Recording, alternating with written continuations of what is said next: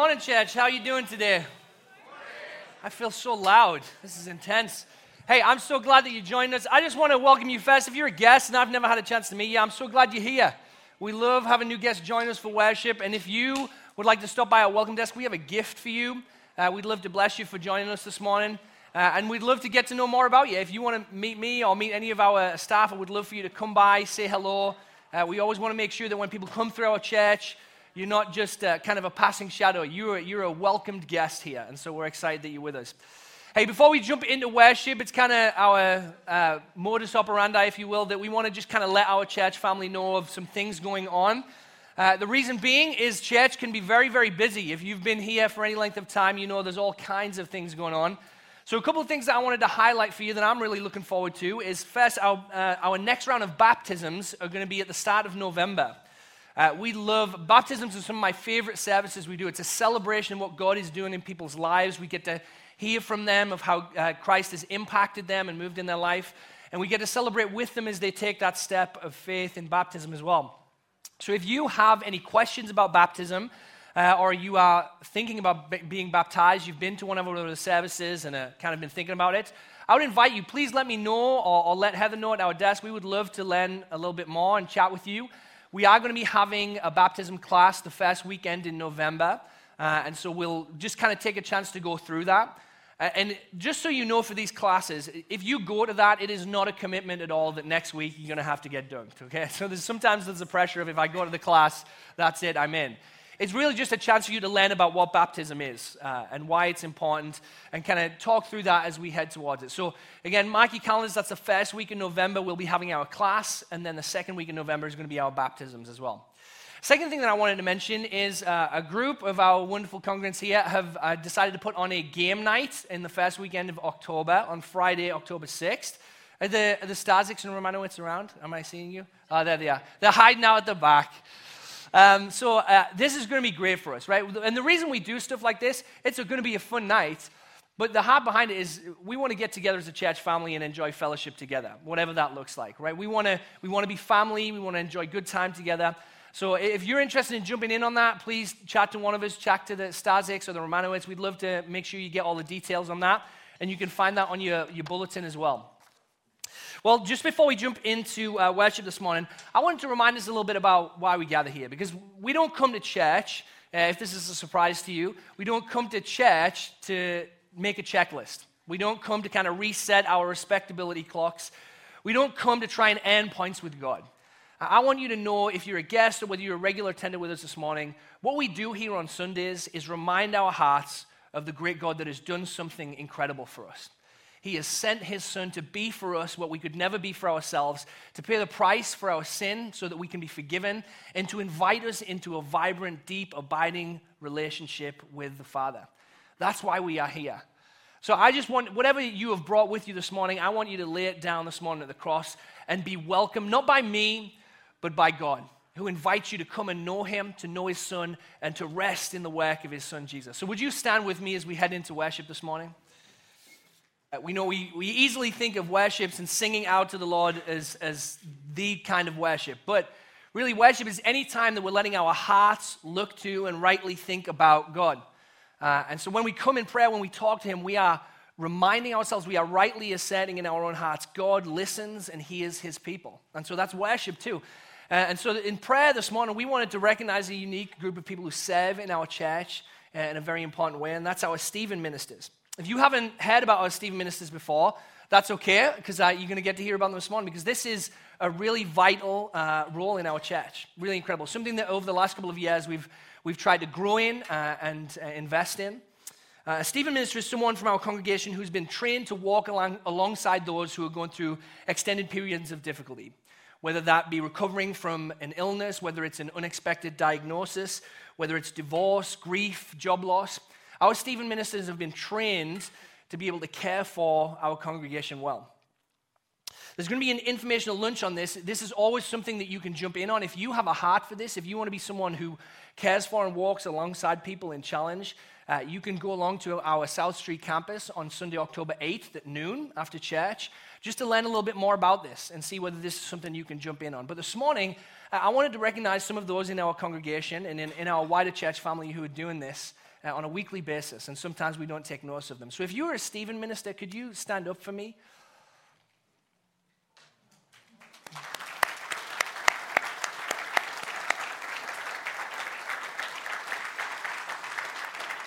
So we have 18 different Stephen ministers right now spread across 4 campuses of our church family. So that's, as you can imagine, that's a lot. And there's a lot of different things in which people need assistance. So this is just a small kind of representation of this amazing team and the work they're doing. So I thought as a church family, what we could do this morning is pray for you guys, because God is moving through you in really important ways. And so we want to bless you. We want to come behind you. This is a biblical thing. In the book of Acts, the apostles would lay hands on those who were doing the work of service in the body. So if you will, would you pray with me for our team of Stephen ministers this morning? Father, we thank you for these men and women who have given their time, given their talents to serve and build up your church body, to love those who are going through difficult times. God, we are grateful for your care for us, and we recognize that you have invited us to join with you in your care for your people. Lord, you have gifted us, you have empowered us by your Spirit, and so, Father, as these men and women reach out to serve those in need, those who are going through challenging times, God, we pray that you would work mightily through them. God, we pray for great stories of your faithfulness, of your healing, of your restoration coming through the work that they do. Lord, we bless them in the name of Jesus. Amen. Thank you, guys. Let's continue to worship together. It's one of my greatest joys to have a front row seat to watch what God is doing in the lives of our littlest Chapel Streeters, and I want to invite you to join. God wants to make an impact on the next generation, and now more than ever, kids need to hear the truth of God's Word, learn the love that He showed us when He sent us Jesus, and be reminded of who He created them to be.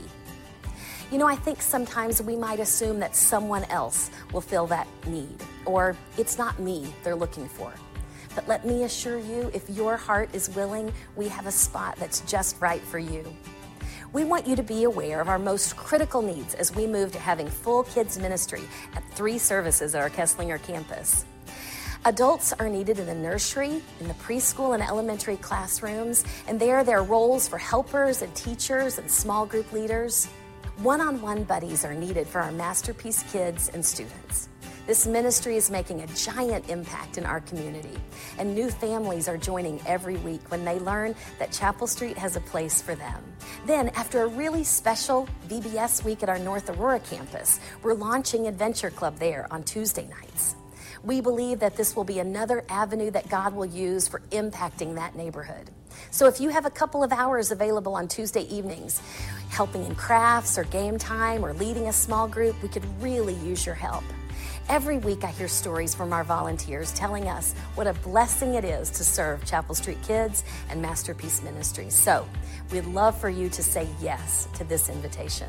And there's a kiosk right outside in the lobby. Folks there that will help you find a spot that works for you. Aurora, while we're looking for our next Family Life Coordinator, I'm not grateful that she put that VBS video clip in there. And I will be bringing that up with her. Even though my dance moves were beyond questioning. But I just want to highlight really quick some of the things that Miss Becky said. First of all, she said if we had even a dozen more people, 12 more people who said yes once a month to serving in our kids, that we would be fully staffed back there. I know that that's a really critical need. And as Becky said, sometimes we can think, well, I don't know if that's for me or if I fit that or if I'm going to be good at that.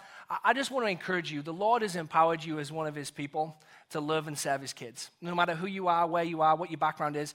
If you love Jesus, you've got what you need because the Holy Spirit's with you. And then the second thing she mentioned is our Sunday night program that we call Navigate. That happens on Sunday nights here at the campus. And it's really an outreach to kids in the neighborhood, many of whom have never had any experience of church before or had Bible stories before. And God is doing really wonderful, incredible things there. I look forward to sharing stories of different things that happen there. We're actually going on our very first student retreat with them in October. And so God is doing some really great things. So before we jump in, I just want to pray first that God would speak to us through His Word, but also that He would move in our own hearts to go with Him, because what Becky said last there is, I think, perhaps the most important. When we look in what God's doing with our young people, it's a glimpse to the future of this campus. It's a glimpse to what is coming for us and what God's heart is for. So let's pray together. Father God, we thank you that you have invited us to join with you in your most important work. God, we are humbled that you would ask people like us to join you, but we are also encouraged that you have given us your Spirit to walk with you, to follow you wherever you lead, and to see you do great things. So, Lord, we trust you. And now we pray as we come to your word, you'd speak to us, you'd humble us again and challenge us again, but you'd also bring great encouragement to our hearts as we remember who you are and what you've called us to. We pray this in Jesus' name. Amen. Well, we jump back in our series, Pathway to Purpose here. This last few weeks, my wife, Janae, has just started working as a social worker in an elementary school, so it's been kind of a different time for our family as we're figuring out the schedule. And so Mondays have become, for me, what I call Super Daddy Day, where we kind of hang out, the younger kids and me, we hang out, we have a great time, and I make sure that they're being appropriately trained in loving me more than mom, right? But one of the things that always happens every Monday without fail is my two youngest, who are Calvin and Annie. Annie's 4, Calvin's 2. They're wonderful. Annie especially, she's so polite. She's kind of grown in that. But there's always one moment every Monday where things take like a real hard turn, okay? And that's when it comes to sharing toys together. So a couple of Mondays ago, we were playing with this little, a couple of years ago, we got like a little ice cream truck toy. It's like a little table that you can dispense fake ice creams with, you know. And Annie was having a great time making some ice creams, you know. And Calvin wanders over and he wants to have a 10 too. I thought I was going to have to get like an FBI negotiator in between them. It was getting way too violent over this. And here's what it was, is Annie didn't want to share, right? She had something really great, something really fun. She loved it, but that was her thing, right? That was for her, and she didn't want to share it with her siblings. Now, that is because in each and every one of us, our hearts are pre-wired to want to hold on to the good things that we've received. It is not in human nature, in my opinion, to share easily. It would be silly of me to suggest it's not there at all, but I think most of us would agree sharing can be really difficult. Sharing the things that we have can be really difficult. And even those of us who call ourselves followers of Christ, who love this and know that this is important, we look at kids like that and we see right there, it's in the heart, isn't it? It's hidden in the heart of every human being, even from a young age. I want to hold on to the things I've got. And this is so important for us to think about when we think about what God has given us, because it's no less true in our spiritual life that we like to hold on to the things that we've received. We don't like to share easily. But it's part of our new life in Christ. It's part of our new nature that we've been given by coming to Christ, being loved by Christ, being raised to life with Christ, that we are to be a people who shares the grace that we've received in a variety of different ways. When we think about this pathway to purpose, we are thinking about what God has called us to.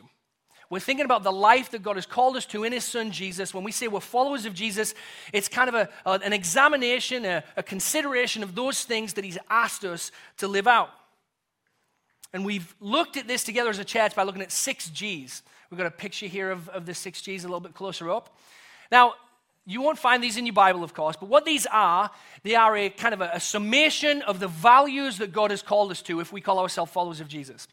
These 6 G's are an attempt to describe what God has called us to. Now, I want to give us a reminder before we go too deep into this. This is something we've tried to say at the start of every week. This is not a checklist. These things, these 6 G's, are not things that we have to do in order to receive God's love. This is not kind of the working routine. These are not things that God wants from us. These are things that God wants for us. And that's really important to remember. These are invitations to participate in the life of God, in the amazing life that He's called you to have in His Son, Jesus. And it's important because to be a follower of Jesus, it isn't theoretical. It isn't kind of just this idea that we let linger in the back of our minds. It's a life it's a call to live a life that is actively pursuing the expansion of God's kingdom in the world. A life that is saying, I want to bring this grace that I've received, this good news that I've received about Jesus, I want to bring it to other people in a variety of different ways. And so we've talked about the importance of different parts of this. We started by talking about what it means to experience grace, to be a people who pursue sharing the gospel together and then gathering in church together. 2 things that are incredibly vital to a vibrant, healthy, living, active relationship with God. And then just last week, Pastor Jeff talked to us about what it means to grow in our faith, to have personal devotion and a devotion to community. Because we learned in Acts 2, way at the start of this series, the early church was devoted. They were devoted to a certain lifestyle, and that included being devoted to God in their personal lives, but also being devoted to God in community together. They broke bread together. They walked through life together. And what Pastor Jeff reminded us is it's impossible to grow in our faith if we do one or the other. Those have to be held together. We have to be a people who pursue Christ when no one's looking, and we have to be a people who pursue Christ in community together. And really, last week rolled straight into this week, because what we're talking about this week is what it means to make an impact. If we are gathering together for worship, if the gospel is going deep in our hearts, if we're growing in our faith, it is going to automatically lead us to be a people that want to make an impact for the kingdom of God in the place where God has placed us. And we do that through two primary things, through going to serve and giving generously. And we're going to look at those two things together this morning. And the way that I want to do that is I want to look at Matthew 20. It's an account of Jesus with his disciples talking about his own life and talking about the kind of life that he's called them to. So let me read this to you. Matthew 20, verses 25 through 28. It says, Jesus called them together and said, "You know that the rulers of the Gentiles lord it over them, and their high officials exercise authority over them. Not so with you. Instead, whoever wants to become great among you must be your servant, and whoever wants to be first must be your slave. Just as the Son of Man did not come to be served, but to serve and to give his life as a ransom for many." He didn't come to be served, he came to serve and to give. Now this whole account occurs in the middle of the disciples having a bit of a silly argument. And in fact, it's James and John's mother who starts this in Matthew. She has this brilliant idea of saying, let's go make sure that Jesus puts you at the front of the line in heaven. So let's go talk to him about it. So they go over and they talk about who is the greatest, and they kind of get grumbling, as you can imagine. You got 12 guys there. They've all seen some pretty spectacular things, and they start arguing about who the greatest is. And Jesus, being the great teacher that he is, he overhears this. He hears this, and this is what he says. He says, "You are thinking the way that the world thinks. You're not thinking the way that the Father thinks. You're not thinking the way that I've called you to think. I want you to be different. I want you to be different than the rest of the world that has a really hard time sharing the good things that God has given them. I want you to be a people who love, like me, to serve and to give. To serve and to give." See, God has not called us to kind of be these fattening up spiritual guys and gals who just receive what God has done for us and let it store up and store up and store up. He wants us to be doers of the word. He wants us to be a people who receive grace and then pour it out. That's what it means to serve. Jesus is confronting here what is the primary purpose of the Christian life. We say often here at Chapel Street, we are not a church primarily for ourselves, we are a church for our neighbors. That's not to say that God isn't doing great things in our own hearts, but it's to say that the call on our lives is to not let the gospel end with us, to not let ourselves become the ending place for God's work, but the starting place. So we're going to zoom in on those two things that Jesus said, to serve and to give. And we're going to challenge ourselves to think about what does it really mean to be a church that is not primarily for ourselves, but for our neighbors. So let's talk about serving. Jesus said he came not to serve, but to serve. Someone told me recently that they're going to be doing some work on the dams on the Fox River, in St. Charles and Geneva. You guys heard about this? They're going to be kind of moving them. And people have kind of got different opinions on this. But one of the reasons they're doing this is because the health of the river has been declining, because there hasn't been as much flow in the river. And if you know anything about rivers, you know that a flowing river is always going to be healthier than a river that is moving slowly or is standing still. Standing water, it doesn't get oxygenated by the flow, and so all kinds of bacteria and viruses and insects start kind of growing in the water.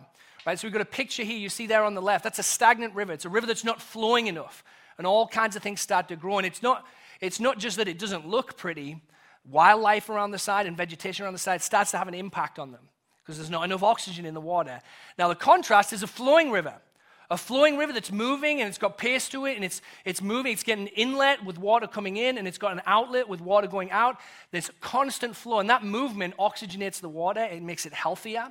It makes it safer to drink. It makes it better for wildlife. And I think right there is a picture of the life that God's called us to. It's an image of what it means to be a healthy, growing follower of Jesus, to be a flowing river. God is always calling us to a life that flows. that has movements, whether it's baby steps or giant leaps. He's calling us to be a people that take the grace we've received and pour it out in some way. We know that God has poured his life into us through his Son. He sent Jesus Christ to be for us what we couldn't be for ourselves. He's poured out his love, the scriptures say, in Jesus. So we know there's an inlet to our life. If we're walking with him, if we're studying his word, if we're growing in community, God is pouring his love and his life into us constantly. But what's your outlet? If God's pouring himself out into you, where are you pouring that grace back out? Is there something that comes to mind easily, quickly? Is there a place in your life where you are ensuring that you are a flowing believer and not a stagnant believer? Because when we're stagnant believers, when there's no outlet to our life, bad things start to grow. We become forgetful. We fail to see our neighbors around us, the people that God has called us to. So that's why we say this, as going to serve means this. We've got a definition. As followers of Jesus, we understand that God has work for us to do. We believe that he has called us to go and to serve our church, our community, our neighbors, and our world. So I think there's three things that I want to highlight about good, thoughtful, biblical service. The first is this, is that we were recreated in Christ to serve. We were recreated in Christ to serve. In Ephesians, Paul is talking to the church, and he says this, in one of the most famous lines about grace, he says, it's by grace that you have been saved. You haven't contributed anything to this. This is God out of love for you, giving to you what you need. It's grace through faith. And this is not from yourselves, it's the gift of God, not by works, so that no one can boast. And then verse 10, which is equally as important, for, which means that everything that's just come in front has a purpose. You've been saved by grace for what? For you are God's handiwork, created in Christ Jesus to do good works, which God prepared in advance for us to do. He's saying, yeah, absolutely, we're saved by grace. It's an act of God. We don't do anything to earn God's love for us, but because we've received his love, because God has renewed us and he's done something important in us, now he's calling us to go and to serve, to do good works that he prepared for us before the foundations of the world. Why has he called us to do that? Why has he worked to do that in us? Because that's what it means to be created in the image of God. To be an image bearer of God means what? It means you are imaging God to the world. It means that you live a life that the rest of the world looks at you and says, that's what God is like. I can see him. Now, everybody is created in the image of God, but we don't always live that out. We don't always fully embrace that. And so Christ came so that we would. He came to renew us so that we would. Part of what Jesus is saying in Matthew 20 when he says, the Son of Man came not to be served, but to serve, what he's not saying is, man, you guys have really messed up, so now I'm going to have to serve you all. I'm going to have to give because you really messed this one up. What he's saying is, no, actually, this is who I've always been as God. From the garden. You remember the garden? Remember how generous he was to Adam and Eve? He gives them the entire world. He blesses them. He provides for them. He creates systems that would provide for them. It has always been God's nature and character and identity to be one who serves and one who gives. Always. What Jesus is saying is that's who you were always meant to be.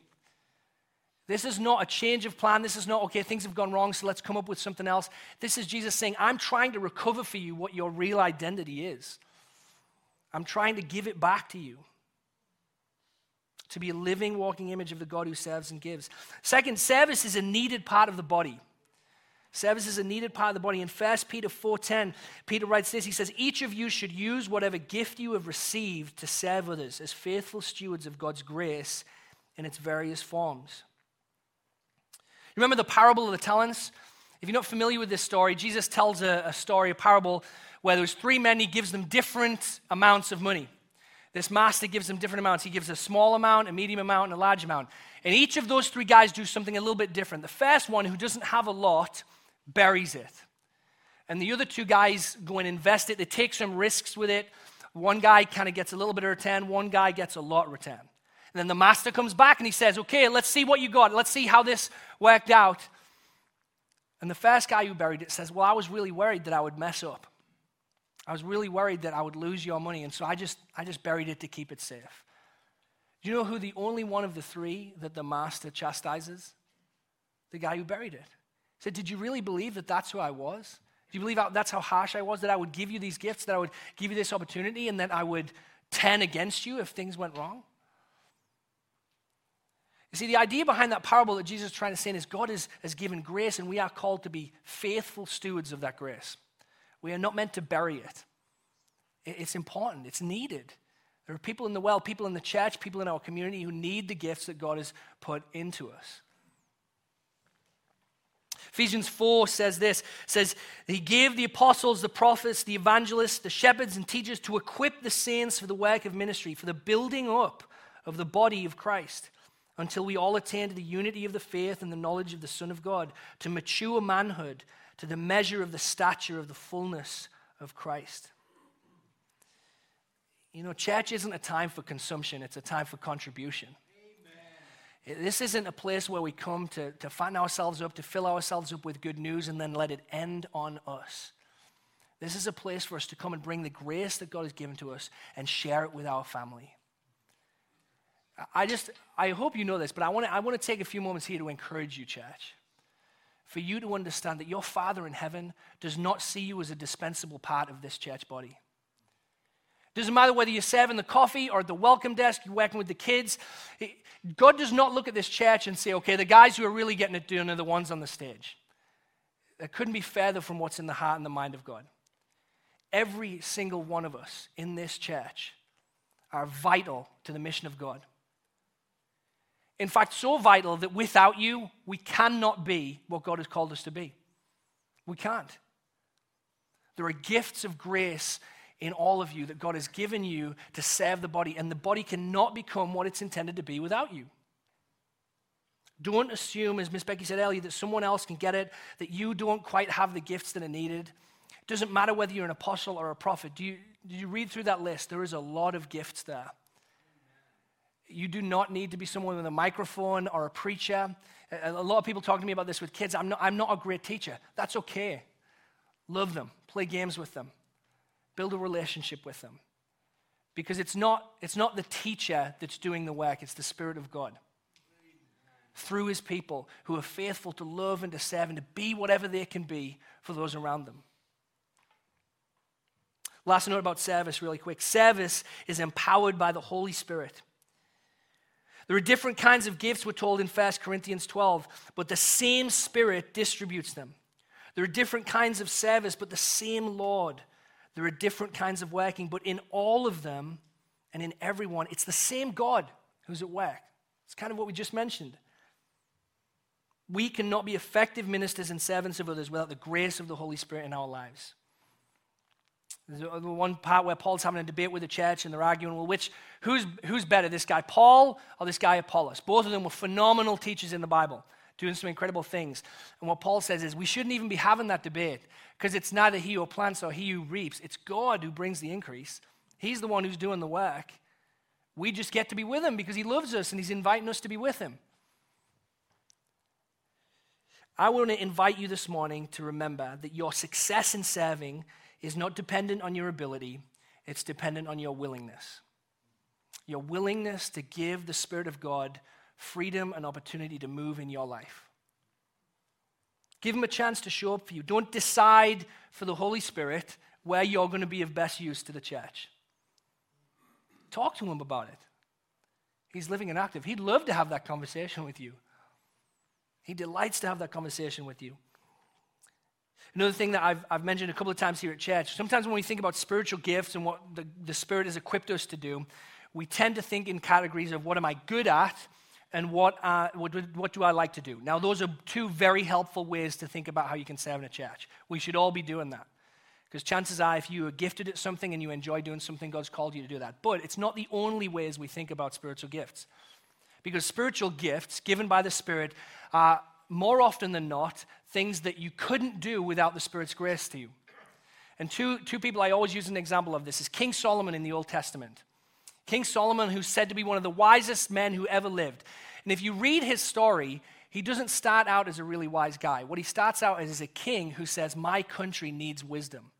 My people need wisdom. So I'm going to ask God, who has all wisdom, to equip me to be able to serve my people as a good king. And so Solomon does that, and the Spirit moves in his life, and he becomes wise. So he doesn't say, I'm going to be a wise king. He says, I'm not a wise king. I need the Spirit to make me wise. So the Spirit moves. It gifts him to do it. Another great example of this is Peter in the New Testament, right? If you have ever read even a few pages of the New Testament, you will know that Jesus' good friend Peter, if there was one thing he was known for not being good at, it was talking to crowds of people. He was terrible at it. In fact, there's one occasion where he opens his mouth because he thinks he's got the right answer, and Jesus says, "Get behind me, Satan." Would you assume that the guy who's getting told, "Get behind me, Satan," is going to be the future preacher? You'd be like, "Oh, that guy's going to the back of the line." But what ends up happening is in the book of Acts, Peter, he's with the disciples. The Spirit of God falls on them. It moves in their hearts. And all of a sudden, this fisherman that had no schooling, that had no ability, that had no talent on his own, becomes the greatest preacher who'd ever lived. And preaches a sermon so fantastic, 5,000 people come to know Jesus in one day. That was not Peter. That was the Spirit of God using Peter, who said, "Here I am, send me." I love my Lord Jesus. I love his people. I want to be about what he's about. So Spirit, would you use me? And I invite you to see the spectacular things that God can do through you if you say that same thing. There are some of us who would long to be used by God in spectacular ways.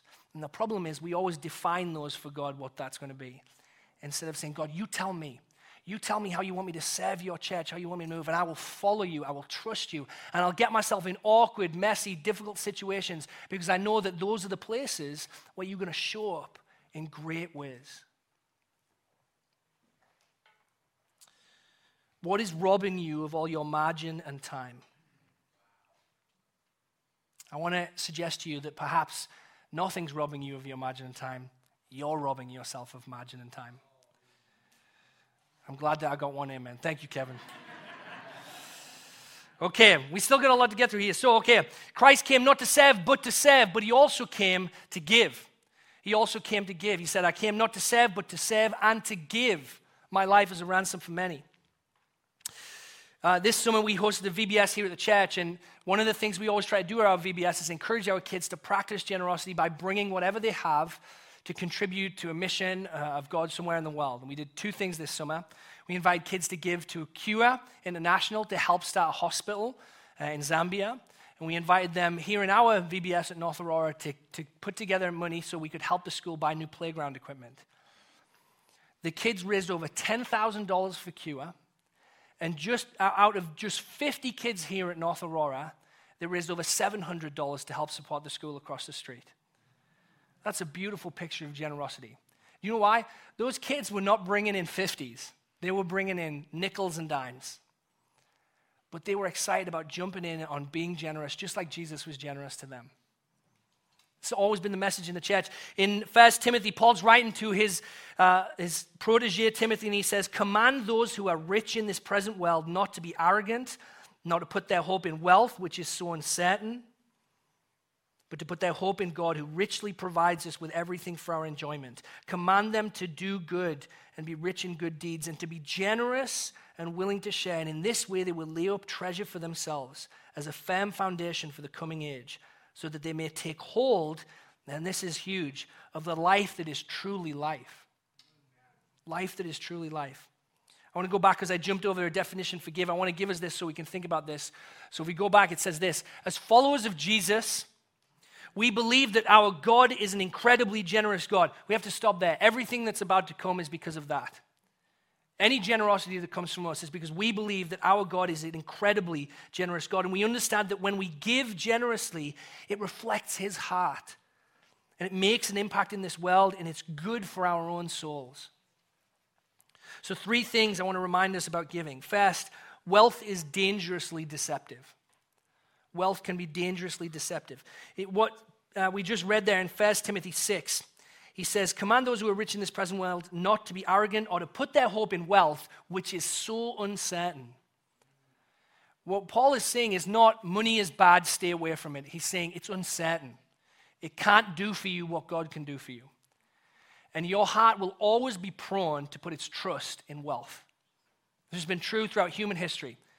We shouldn't feel bad about it. It's something that happens in every single one of us. We are prone to put our trust in wealth, our security in wealth. But wealth is deceptive. I once read a story online, I think it was in the New York Times, about a gentleman who was buried in his Cadillac. He was a multimillionaire real estate mogul. He was wearing $100,000 worth of jewelry. And this is my favorite part. He was doused in Moet champagne. What a waste. The body was escorted from his funeral service to the crematorium in a $150,000 Bentley. Okay? But I don't know what that guy was thinking when he was planning his funeral. We're told by Jesus in Luke 12, take care and be on your guard against all covetousness, for one's life does not consist in the abundance of his possessions. Because you think of a more Western idea, and dare I say it as an Englishman, an American idea, than life consisting in the abundance of our possessions. I will be the first to admit in this room that as much as I disagree with that with my words, and in my head I say, no, of course life does not consist in the abundance of my possessions, I often live my life as though it does. I spend my money as though it does. I accumulate things for myself as though it does. Life does not consist in the abundance of possessions. That story goes on, and that is a parable again that Jesus tells. He says there's a guy who he has tremendous wealth, he has a great harvest, and he doesn't know what to do with it all. So again, he stores it in his barns, and that night he dies. And God confronts him and says, you fool. Now who's going to get all of that harvest? Now who's going to get the blessing of all those things that was provided to you? And what God is saying is he's saying everything that you've received is an opportunity to be generous and to bless others and to extend the kingdom of God. Do you see the deception? Pastor Brian's always said at our church that generosity is freedom from smallness of heart. Kevin, you fire me up, man. God asks you to be generous because he understands your heart better than you do. He understands the deception of wealth, and he understands that freedom does not come from holding on to things. Freedom comes from letting go of it. Freedom comes from letting go of it. He knows, as John Mark Comer says, that generosity is the antidote to the disease of greed. Second thing, generosity is the heart of God. Generosity is the heart of God. We're told in Ephesians 1, verses 7 through 8, in him we have redemption through his blood, the forgiveness of our trespasses according to the riches of his grace, which he lavished upon us in all wisdom and insight. He lavished upon us. God's not stingy. He doesn't withhold. He lavishes grace upon us. I just want you to remember, when you wake up tomorrow and you're wondering, how does God feel about you? How much grace does God want to extend to you? Have you worn him down? Have you thinned out his grace? I want you to remember these words. He lavishes it upon you. He loves to do it. When you wake up in the morning, no matter what you have done, no matter where you are at, no matter where your heart is resting, the Father delights to lavish upon you the riches of his grace. Because he's generous. Because that's who he is. He doesn't think twice about it. He isn't arguing the merits of his generosity. He just says, this is who I am. I'm going to pour forth who I am on my people. If you don't understand where generosity comes from, it'll always be a foreign concept for you. It'll always be something strange because generosity doesn't start with you, it starts with God.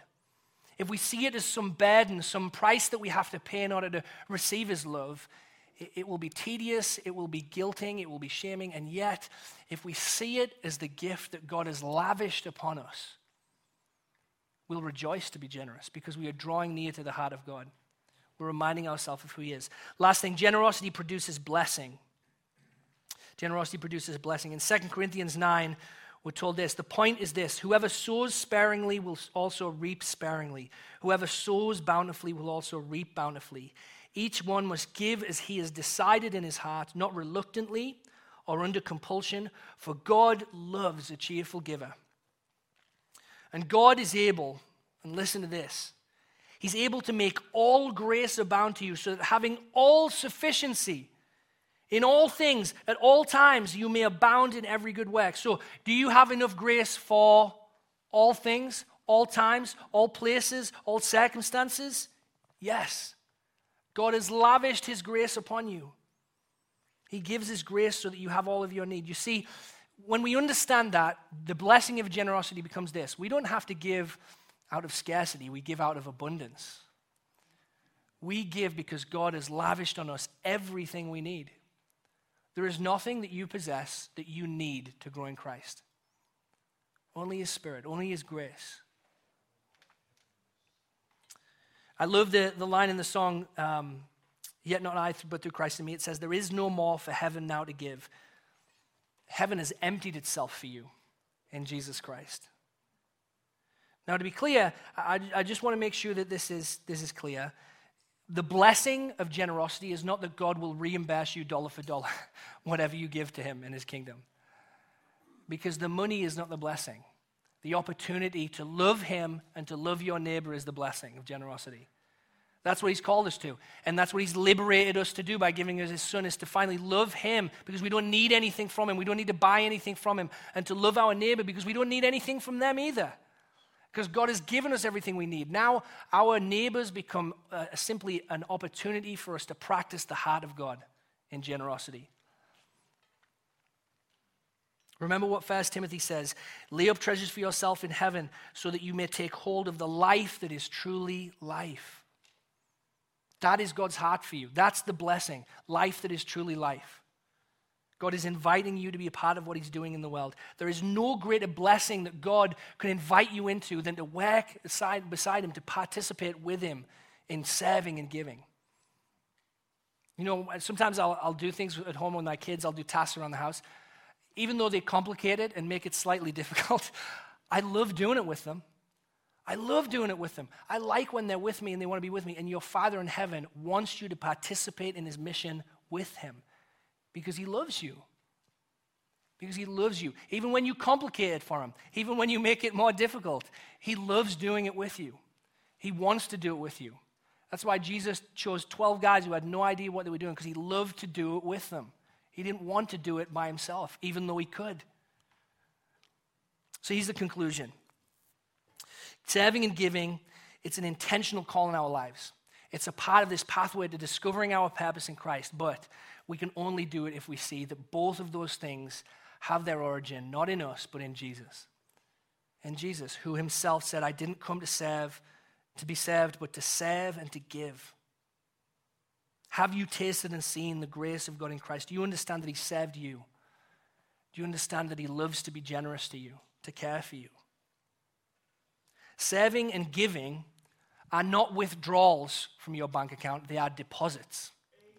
Serving and giving is God through His Spirit putting more into you. Opportunities to grow in Him, to thrive in Him, to discover the heart of God. John 3:16, most famous verse in the Bible, right? Many of us have seen it on the cheeks of football players. We know what well, it's on the screen, so I won't test you. But it says this, for God so loved the world that He gave His only Son, that whoever believes in Him shall not perish, but have eternal life. What does verse 17 say?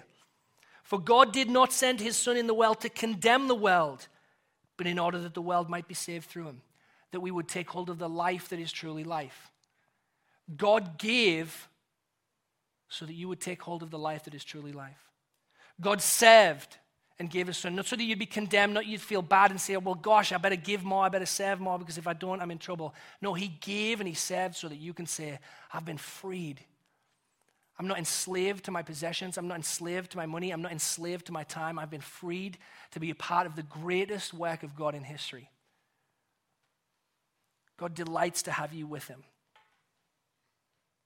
So I want to, if we could go back real quick, I want to look at that hexagon right at the start that we put up of the different parts of the pathway. And I want you to look at that as we close. And I'm just going to leave a few minutes here for you to pray and invite God to speak to you as we kind of wrap this series up together, to consider where is God calling you to keep moving, to keep growing. Not because He wants anything from you, but because He has more for you.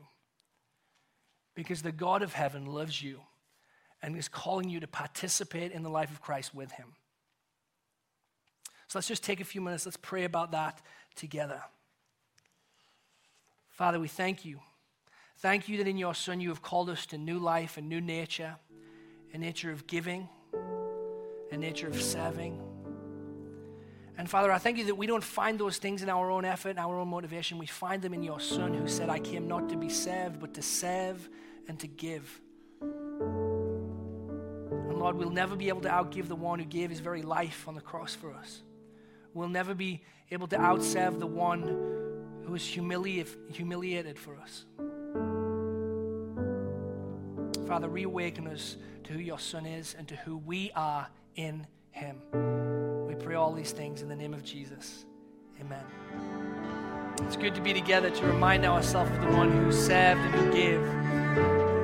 And more than that, the call, the invitation he has given you to come with him and to continue to take the grace that he's given you and to pour it out.